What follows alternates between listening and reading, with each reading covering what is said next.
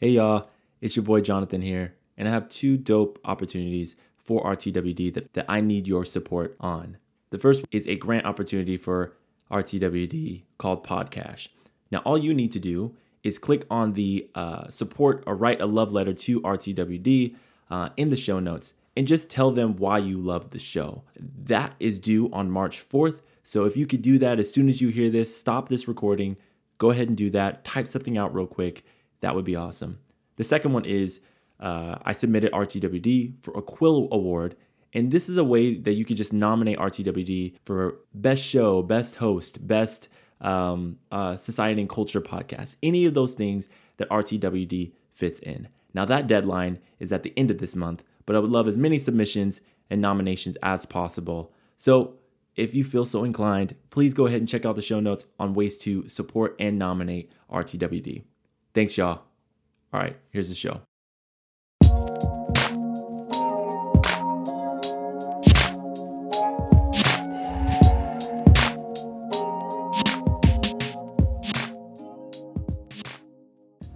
What's good, y'all? My name is Jonathan Dumas, and this is the Real Talk with Dumas podcast, where I have real conversations with the people I see every day because we don't know what we miss until we miss them. And I got another dope episode for y'all this week. I know I say that every single week, but it's always true. But wanted to share some dope ways to continue to support the show, besides just listening. So the first one is liking, subscribing, sharing, and leaving a review of the podcast. It actually really helps folks discover the show. Another way is to follow RTWD on IG or TikTok, or I think those are the only places I am. But you can follow us at RTWD Podcast. Send your boy a DM. Love that constructive feedback, or just to say hi. Love that too. And then finally, joining the Real Fam Patreon page. By financially supporting the show, you are literally, and I mean literally, helping the show run, because this is not free. Anyways, a big shout out to those who are in the Real Fam. Love you so much. Mwah, mwah, mwah. Anyways, now on to my guest. This week, I am joined by Maria Wright. Maria is the founder of Maria Wright Consulting, which provides innovative, high-value, and culturally responsive training content for professionals. I cannot wait to talk to Maria about all the things that she does in the child welfare space, and also how white supremacy culture impacts intra-agency dynamics. This is going to be a heavy episode, but also good information, y'all. So stay tuned. Here's Maria. Maria, thank you so much for joining us. How are you today? Well, I'm doing great, and I just want to give a shout out to the Real Fam. Thank you for having me, Jonathan. It's definitely an honor to be on your podcast, and I'll just give it here and now for the historical context. This is my first podcast experience, so I'm really excited to be here with the Real Fam, and I really appreciate you, Jonathan, for giving me this opportunity. Listen, you're coming on the Real Talk with Duma podcast for the first time. Shout out to you, you know what I'm saying, for trusting me to be your first podcast venture. So I'll tell you this, it's gonna be a good time. It's gonna be fun. Obviously, we're gonna be talking about some heavy stuff based off of your expertise, and want to give space and room for that. But yeah, thank you so much for coming on. This is awesome, and you're not the first one to be the first podcast person, so don't worry about that. But would love for you. I know I read your bio, which is incredibly impressive, but I would love for you to just share a little bit about yourself to the Real Fam. Absolutely. Well, thank you for sharing the bio, and I'll just add on to that. I am a Black woman. I am a mother of two, so I have a son and a daughter. So I'm raising two Black children here in the Bay Area of California, which in itself is so convoluted. I'm a wife, and I really come from a small town of Humboldt, in Eureka and Humboldt County. So I'm proud of where I've come from. But as soon as I could, I left. And I left and moved to the big city and really integrated into the culture here of Oakland, California. And then, moved down to San Diego, where I went to a community college, a junior college. I'm a proud, transfer student into San Diego State University. Was Nice. really involved in student leadership there and learned a lot from my peers and professors. And I knew that San Diego was amazing, but once it became the point where I was no longer at the beach every day, I was like, I can leave. I'm like, if I'm not going to be at the beach every day, I don't need to be here. Because that's the beauty of San Diego. That and I wanted to wear Uggs. So I came Yeah. back to go to grad school at Cal State East Bay, and really, really enjoyed the cultural aspect there within the professors, the diversity of who you're being, taught by and who you're able to connect with. Did research there, completed internships and really grew and learned a lot as a young professional. Right after graduation, went to work for a county in California, and there I am a dependency investigator. So I'm investigating child and abuse on a daily basis. Mm. And I'm litigating the Welfare and Institution Code in the court. But really, I see my role as supporting families through the court process because there's such a lack of understanding and knowledge, even within the social work field, but definitely within our communities. So, finding ways to support the families has been important to me, and with that, I've branched out because I know that I have stuff that I want to share. I have stuff that I want to give to the communities through what I learned in school as a social worker. Mm. So I started my own consulting business where I share my social work skills. I provide consultation and support, and I'm a trainer and facilitator. So almost on a weekly basis, I'm providing training content and facilitating discussions for other professionals, sometimes my peers, sometimes people that are in positions that I aspire to, such as CEOs, presidents, directors, and managers, and supervisors, and so forth, and as well as my my peers and colleagues and peer advocates and parent advocates and youth and students. So it's really amazing being able to share my thought process and my very limited, but what I do know in regards to social work, share that with others. And more recently, became a lecturer in spring 2020, where I now get to cultivate a learning experience for a group of students who are moving through their undergraduate degree. And it's such an honor and privilege to be a blimp in anyone's lived experience. So to be able to meet people in different points of their life, whether it's moving through a very, very rugged system such as child welfare, or engaging with them in their professionalism, or meeting them as a student. Being a social worker is really, really my passion, and I feel very privileged. So that's a little bit about me and kind of what moves me. Yeah, no, thank you so much for sharing all that.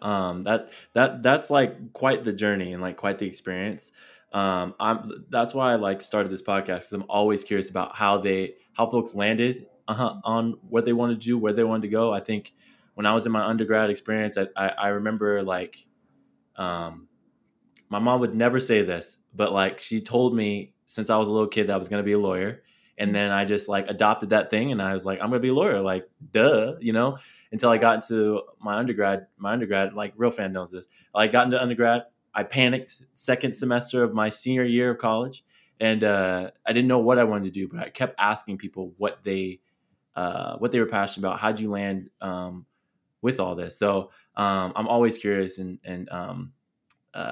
nosy about how folks landed at where they did. So throughout all of that, even like your upbringing and everything like that, how did you decide on like I mean, honestly, like trying like profession as social work? It's like emotionally draining, psychologically draining, all this stuff. So how did you kind of like get into this work and decide this is what you wanted to do? Yeah. Yeah. Well, first, I just want to speak to your mom's passion. I just love that. And I resonated with it because my 10, almost 10 and 4-year old definitely have a track of being an engineer and dentist. So, Okay. vibes around this is what you're going to be, baby, from grade school. So Hmm. love that energy. When I was in sixth grade, I had opportunity to pick my elective, pick what I wanted to do for my extracurricular activity. And there, next to my middle school, was a special day school. So there were students there, peers, children, youth who needed additional support, whether that was a physical, developmental, or cognitive level of support. They needed that additional support, Mm. sometimes for part of the day, and then for a lot of them for all of the day. And my decision was to be a student peer there, volunteer there, and use that as my elective experience. And so each day I would walk across the parking lot to that school site and volunteer there and engage with my peers, with the Mm, other youth that were there for their school day. And I think that's really where my passion around supporting other people who may not be as able bodied as me, whether that's mentally, emotionally, or physically, supporting them and wanting to be the voice for other people who cannot speak for themselves. mm, So I started there, but really now I am more focused on empowering the voices of others rather than being that voice for them, right? mm, mm, Like I started out, I really wanted to be a voice for others. I saw, children and youth, and people that are disadvantaged don't really have a voice. And I knew that if I got to a position or leverage my leadership to be able to share their voice or share their experience, then it would be powerful. But now what I realize is that it's not me sharing their voice, it's me creating the space for them to share it for themselves. mm. And when necessary for me to articulate or document their voice in the paperwork or in the court reports or in the storytelling that I share. So, when I think about my journey, it was really, being a voice, but now it's empowering voices. I love that. I love that differentiation there too, and like the transformation there, because it's well, I want to like hear the difference. Like, can you share like the difference there and what you found um, after like you made that switch from like being their voice to like empowering their voice? Right. So when you think about my work in child welfare, a way that I would just be a voice is I would just talk about, oh, this parent is experiencing this, or they told me that because of their childhood or because of what they've gone through, this is why they parent this way, or this is why they experience things this way.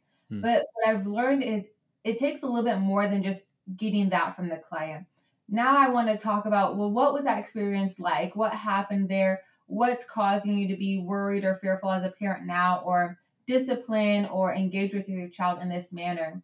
Really pulling a biopsychosocial with my clients. And then now I document it in their language. I don't try to mm, reword so it's more legal or more appropriate for a court report. I document in their words, if necessary use quotations, so it's the client's actual words and mm, voice coming through what I write.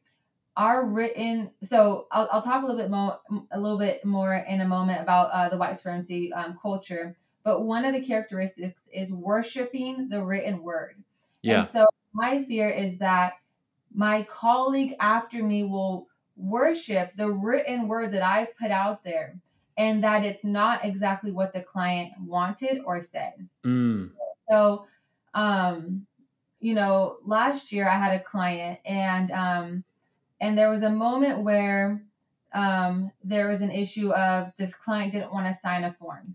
Mind you, this is um, a language preference form, right? So okay. everyone signs it. Everyone should be able to sign it, right? You think anyone can sign it. This is a black man. He can speak. He speaks English. He understands English, and you would think that he'd also be able to read and write in English. And so there was a colleague who thought that because the father did not sign the form that he was refusing, and what that meant was that he was refusing to engage and didn't want to talk about what was happening. Mm, Then when I meet with the father, I share him that same form and ask him if he would sign it and if he would like for me to read it to him. And so what I learned was that this father never wanted to be resistant or refuse, but that he needed additional support, which mm, meant reading the document to him. yeah. So read it, signed it, made sure that everyone moving forward knows that to provide his voice or to share his voice, you need to engage him in a way that he can receive it and also make sure that he can be heard. Yeah. Now, That's yeah, incredible. yeah, so when I say empowering the client's voice, when the report was written, the court report is a little over 20 pages plus an attachment, so closer to 25. When it was all completed, I brought it to him, and instead of handing it to the client, which we most often do, and then asking them to read it and sign it, I read to him that court report front to back, top Mm. to bottom. Yeah. And you know what he said at the end of that? When I finally finished everything, and I had checked in with him throughout, of course, it's a long time to check in throughout, but you know what he said at the end of it, Jonathan? Yeah. That was exactly what happened. And that's exactly what was said. And that's exactly what unfolded. Mm. Even though not all of it was in his favor, and even though some of it was uncomfortable for him to hear me read, to know that I documented over 20 pages of a court report, read it to the client, and what he did was confirm that that's exactly what was said and happened, then I know that I'm empowering my client's voice through my written word, which now the judge is going to read. Yeah. And that's just, it's a different vibe to know that like you have somebody that's like really truly representing you, right? Like I think I used to work in child welfare as well in like the HR department, and like I'm recruiting these folks, and I didn't stay there long because the organization itself was just not good. But but like, I just like would see people come, and like it was very few folks that like wanted to empower, like you're saying, empower those that are like, experiencing all the things that, unfortunately children experience, or whether it be abuse, being unhoused, all the like, and so like there's no they just like take over and just like, nope, like I'll do this, I'll do that, I'll do this, I'll do that, telling them what they want, telling them what they receive, all these different things. And there was actually a specific instance where like um it was I went in with the director at the time, and I was just going to view the foster homes because I hadn't been there before. And like I'm just like hearing them talk, these two people talk about like their thoughts on these kids, of like why they act the way they do or whatever. And I'm like, y'all don't even know who they are. You know their names, but like you don't know their stories, you don't know. And you just see stuff like that so consistently and so often. And you mentioned about like the white supremacy that exists in these systems. We could just get into that right now, because I just saw a ton of white saviorism when I worked for this organization, that like it was just it made me really uncomfortable, like incredibly uncomfortable, especially predominantly working with Black and brown kids. So what have you seen in your work in regards to like white supremacy and its impact on interagency dynamics? Definitely. The social work field and child welfare is built on white saviorism. Mm-hmm. And what I see is that it's not just white people. Mm-hmm. So if you're a white person and you cringe, I'm not just talking about you. And if you're a Black person, you said, mm-hmm, I'm talking about you too. Yeah. It's not just one person, right? It's really so when you think about decision making, we base our decisions off of social conditioning. Mm-hmm. And everyone has some sort of white supremacy culture inside of them, inside of their decision making and how they operate. Mm-hmm. So, if you think about, are you a perfectionist? Like, are you someone who has to have things perfect or expects other people to have things perfectly done?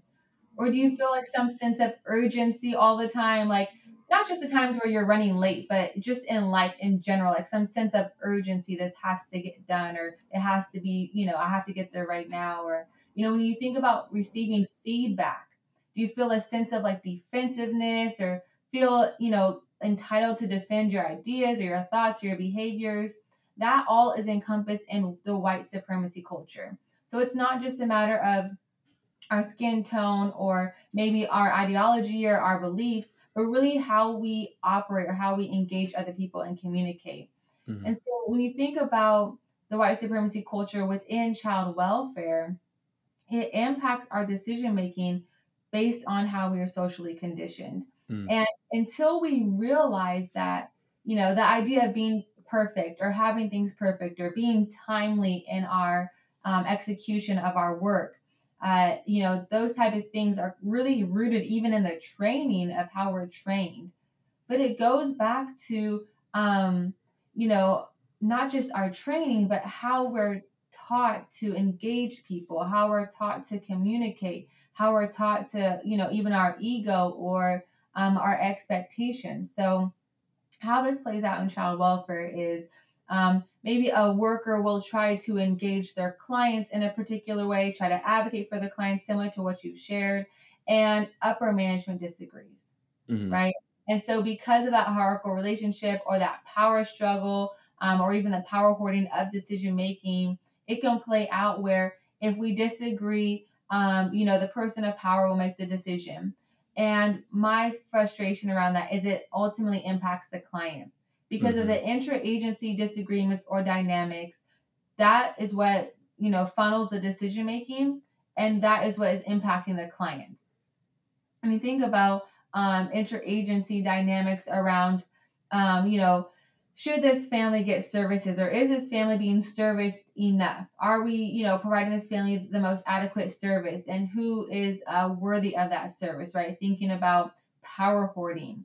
Um, Mm-hmm. am I going to provide the ultimate level of case management, case advocacy, social work for this family?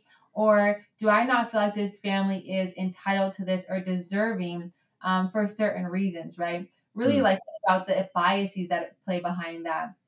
The implicit bias, most commonly known, but different types of biases that are playing out behind that.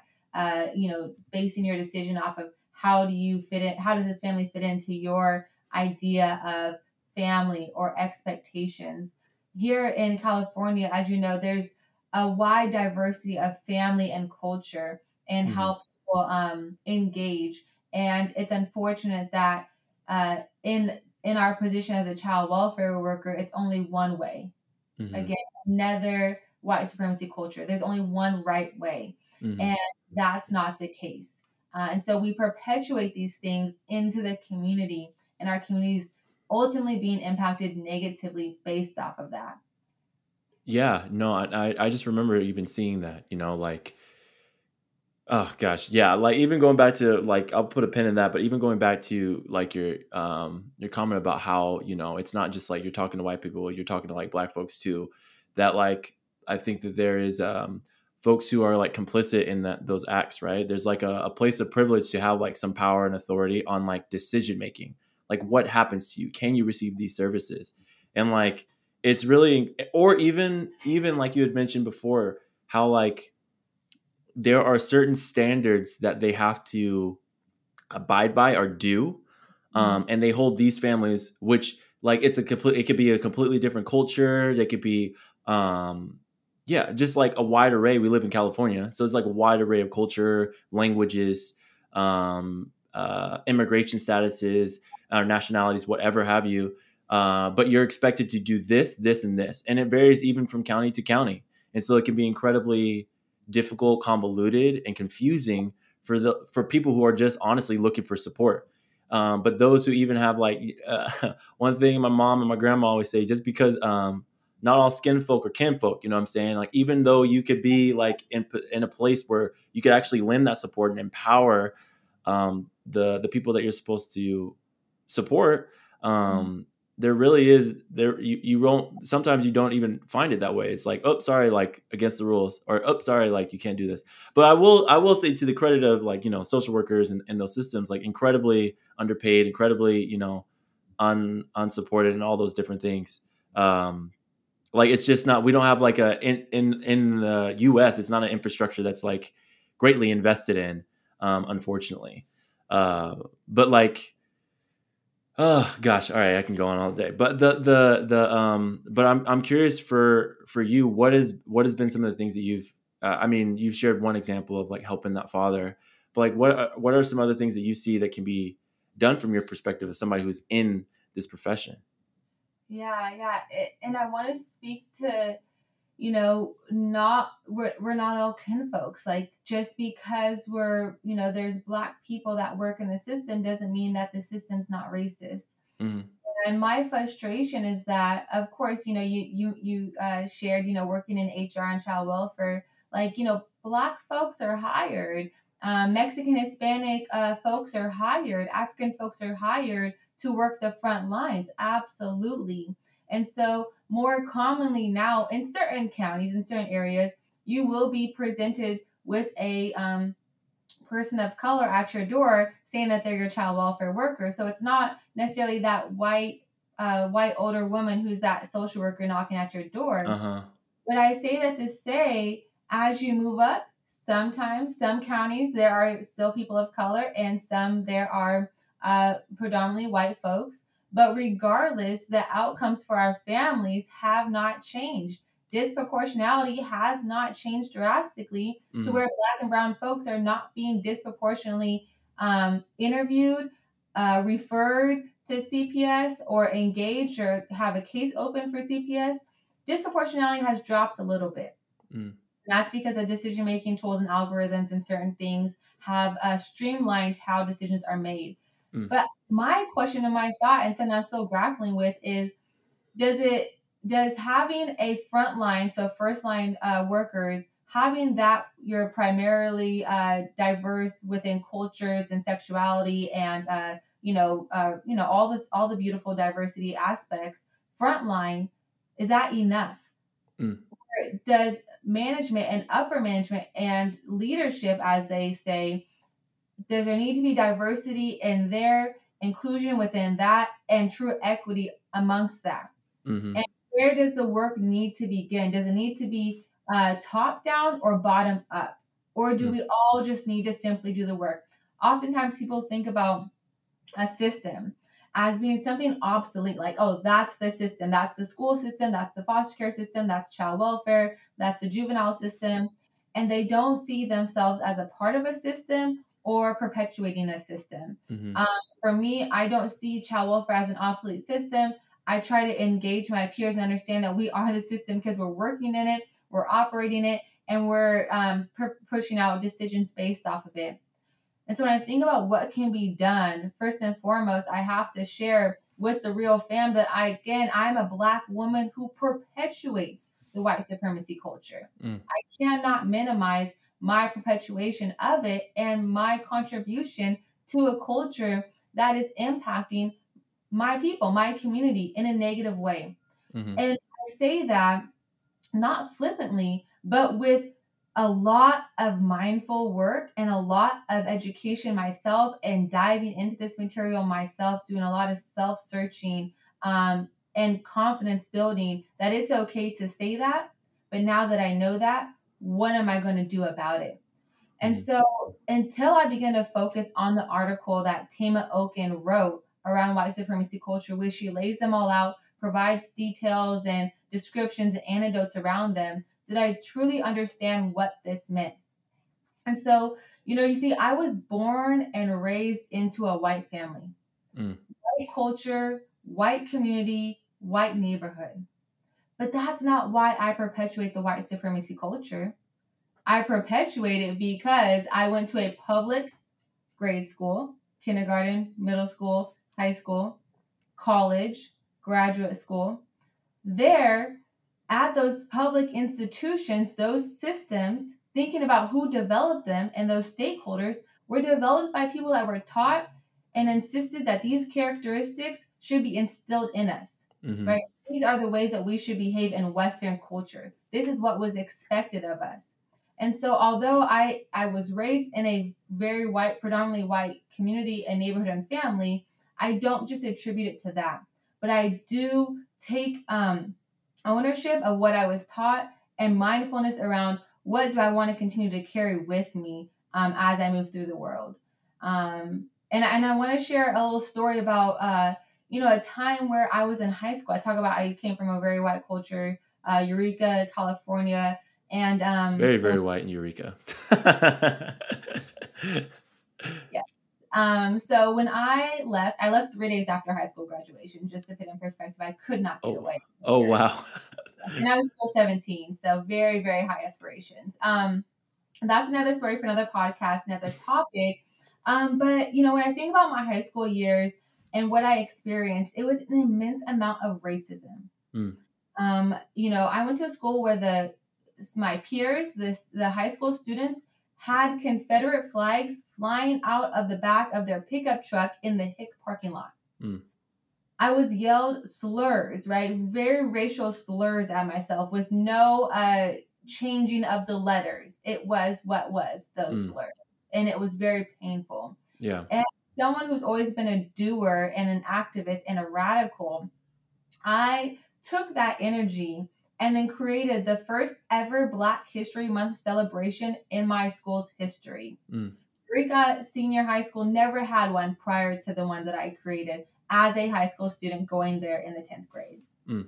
And so when I think about what can be done to build awareness, thinking about there's such a fear when we discuss culture, racism, the white supremacy culture, and having that fear will thinking about having that fear and why there's a fear there, about how it's going to disempower a few people, right? There's such a discussion around, oh, we can't discuss race because it's going to take away from what we have or disempower someone. Yeah, it's gonna make white people feel uncomfortable.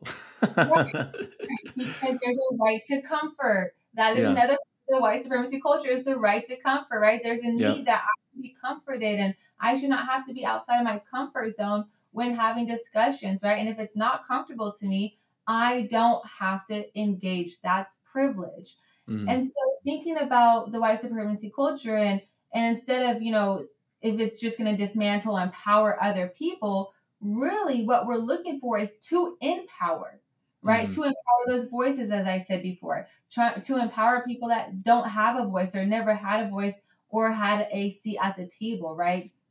I think one of your podcasts you talked about, you've talked about, having seats or having tables and how Mm-hmm. do we engage people and stuff like that. It's not about disempowering; it's about empowering. Yeah. And talking about racism and talking about diversity and culture is not going to create a weakness, but yet a strength and empowerment for everyone in Western culture, and it'll trickle out if we become really embracing of that. I train people internationally and I trained some people in the United Kingdom, and they were very clear on the fact that they knew in the United States racism was such a outwardly thing. Like Mm-hmm. that's what they thought about us, is that we're a country that focuses on racism, that we are a racist country. Mm-hmm. She shared a little bit of how they identify, but I won't get to that. I don't know if it's an overarching thing for United Kingdom, but it was really, this was an implicit bias training, and it was really like shocking for me to hear that she was so in tune with the fact that in America, racism is such a prominent thing that impacts our culture, that it's known. And I think that's really sad. And I think that empowering others would kind of change that narrative and only empower the United States rather than disempower us. Yeah, and it's just, yeah, you brought up a lot of good points there. I mean, I've talked about this a lot on the pod, but it's just, I think having what I've always thought was just like really really strange is like, oh no, we don't talk like, no, we don't talk about like hard things, which is like an incredibly unhealthy thing. Like that's incredibly unhealthy. Like any psychologist, if you any therapist, any counselor would be like, yo, like we need to like navigate this, coming from it from like a, obviously there's just healthy ways to deal with like conflict, and the avoidance or like feeling uncomfortable or like all of these different things.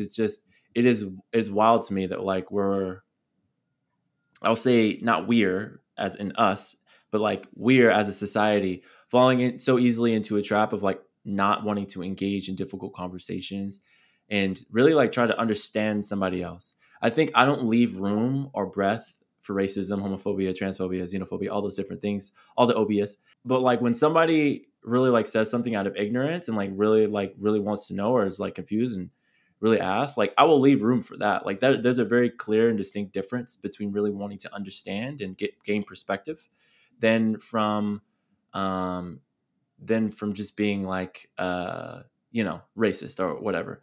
And it's just like it's exhausting. I'm not even gonna say frustrating, because like frustrating, anger, all those different things, like it doesn't encompass all of it, but it's like tiring to see these played out tropes that have literally been used over the course of decades over and over and over again.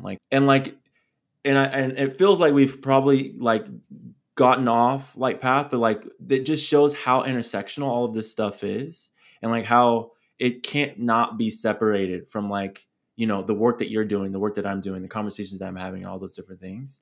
Is just like how important and how crucial, if like we had an understanding or a baseline understanding of all these dynamics that happen here, like how would that impact our work or your work in like child welfare. You know what I'm saying? Like if people understood a baseline understanding of like somebody who comes from like I'll even use like privilege because like, have a high level of education, you got money. I mean, you even drive a car, like first language, any of those things that like exist, and not just the color of your skin, like that means something in particular in the American context. And so there is some work that we have to do. Those who are in a more privileged position, white folks, I always say white folks need to be the ones to dismantle racism, get rid of those systems, all these different things. But like it really is, it really does come with a baseline of understanding of like how we got here. It really does. Once you start to learn like and read more about it and see more about it, it's like, whoa, yeah, that's why we're here and where we're at today. Yeah. So, well, let me ask this because you did bring up like your how you grew up and all these different things. What made it like? How do I want to ask this? How how did you get to a point where you're like, I'm going to do this? Like because I'm hearing like you started this club in high school and like where you grew up, and growing up in an all white family. So like, how did you get to this point of like, you know what? I'm going to do this. I'm going to do this one thing, and it's going to be the first ever, and I'm going to be a trailblazer and all that stuff. Yeah, great question. So it started with me running out of PE class crying. Mm, There was an attendance woman who was Black. My assistant principal was Black, both Black females, and addressing it with them. And so I ran out crying. My friend at the time ran up to the boy and decided to get physical with him. And oh, so I think that when they saw I wanted to do something different, that's what the direction I was going, and that's what I was talking about was why would he say this? Does he even know what that means? Why would he mm, call me that name? mm, Like how this impacts other people and where that name came from. Lots of ignorance. And so I uh, I was talking to them about this, and I wanted to do something about it. And with their support and with their approval, of course, as admins there and faculty, I was able to go forth with it. And so it meant a lot of long nights at school, weekends working. I have vivid memory of cutting up the slips that would go. So every morning we would have in the morning announcements, it'd be a fact, something historical. So I did a mm, lot of research around Black history, Black pioneers, engineers, people who have done the first of something or created something or developed it, people that are not getting the recognition because whoever funded it gets that recognition, not them. And mm, so which is often a white person. And so I would have those fun facts. I remember cutting up the slips, and then for each class for the entire high school, 9th through 12th, cutting up for each class and making sure there's enough slips for each student so they'd have their own little fact sheet.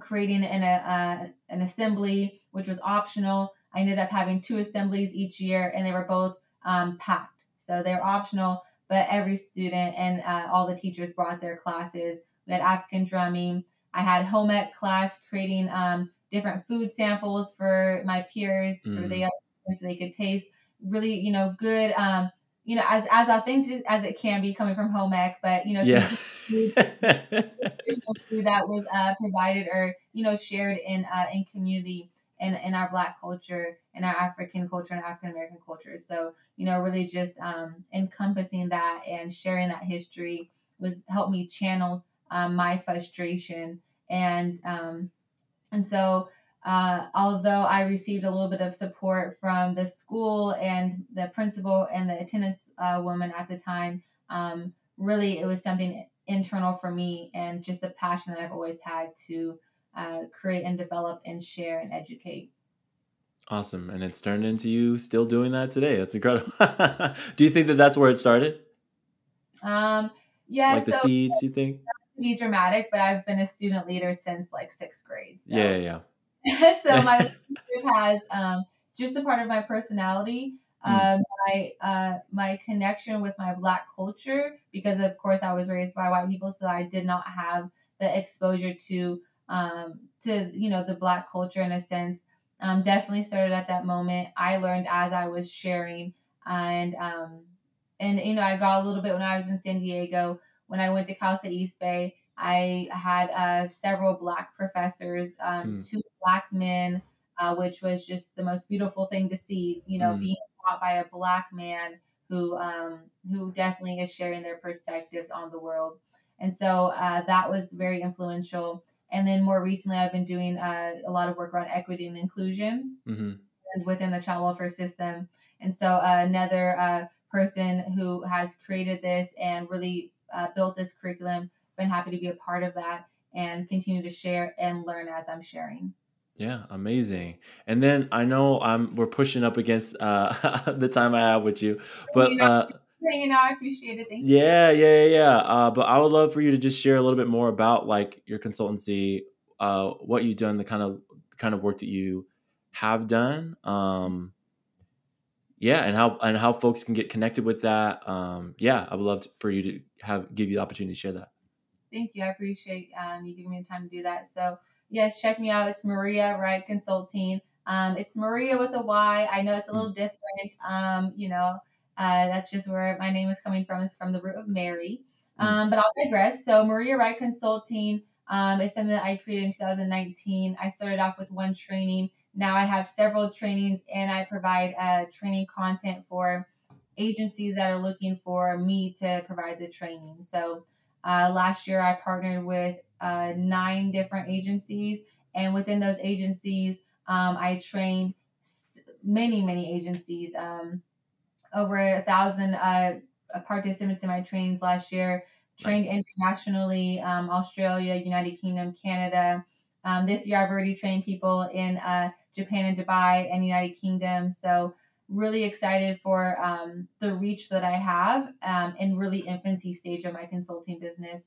I've also facilitated discussions. So I do facilitation when thinking about interagency dynamics. So CEOs, presidents, directors, upper management level discussions where I'm helping them understand what are their ideas around their contribution to the team and what do they need from the other people. And so through different activities, I help them hold these discussions through facilitation.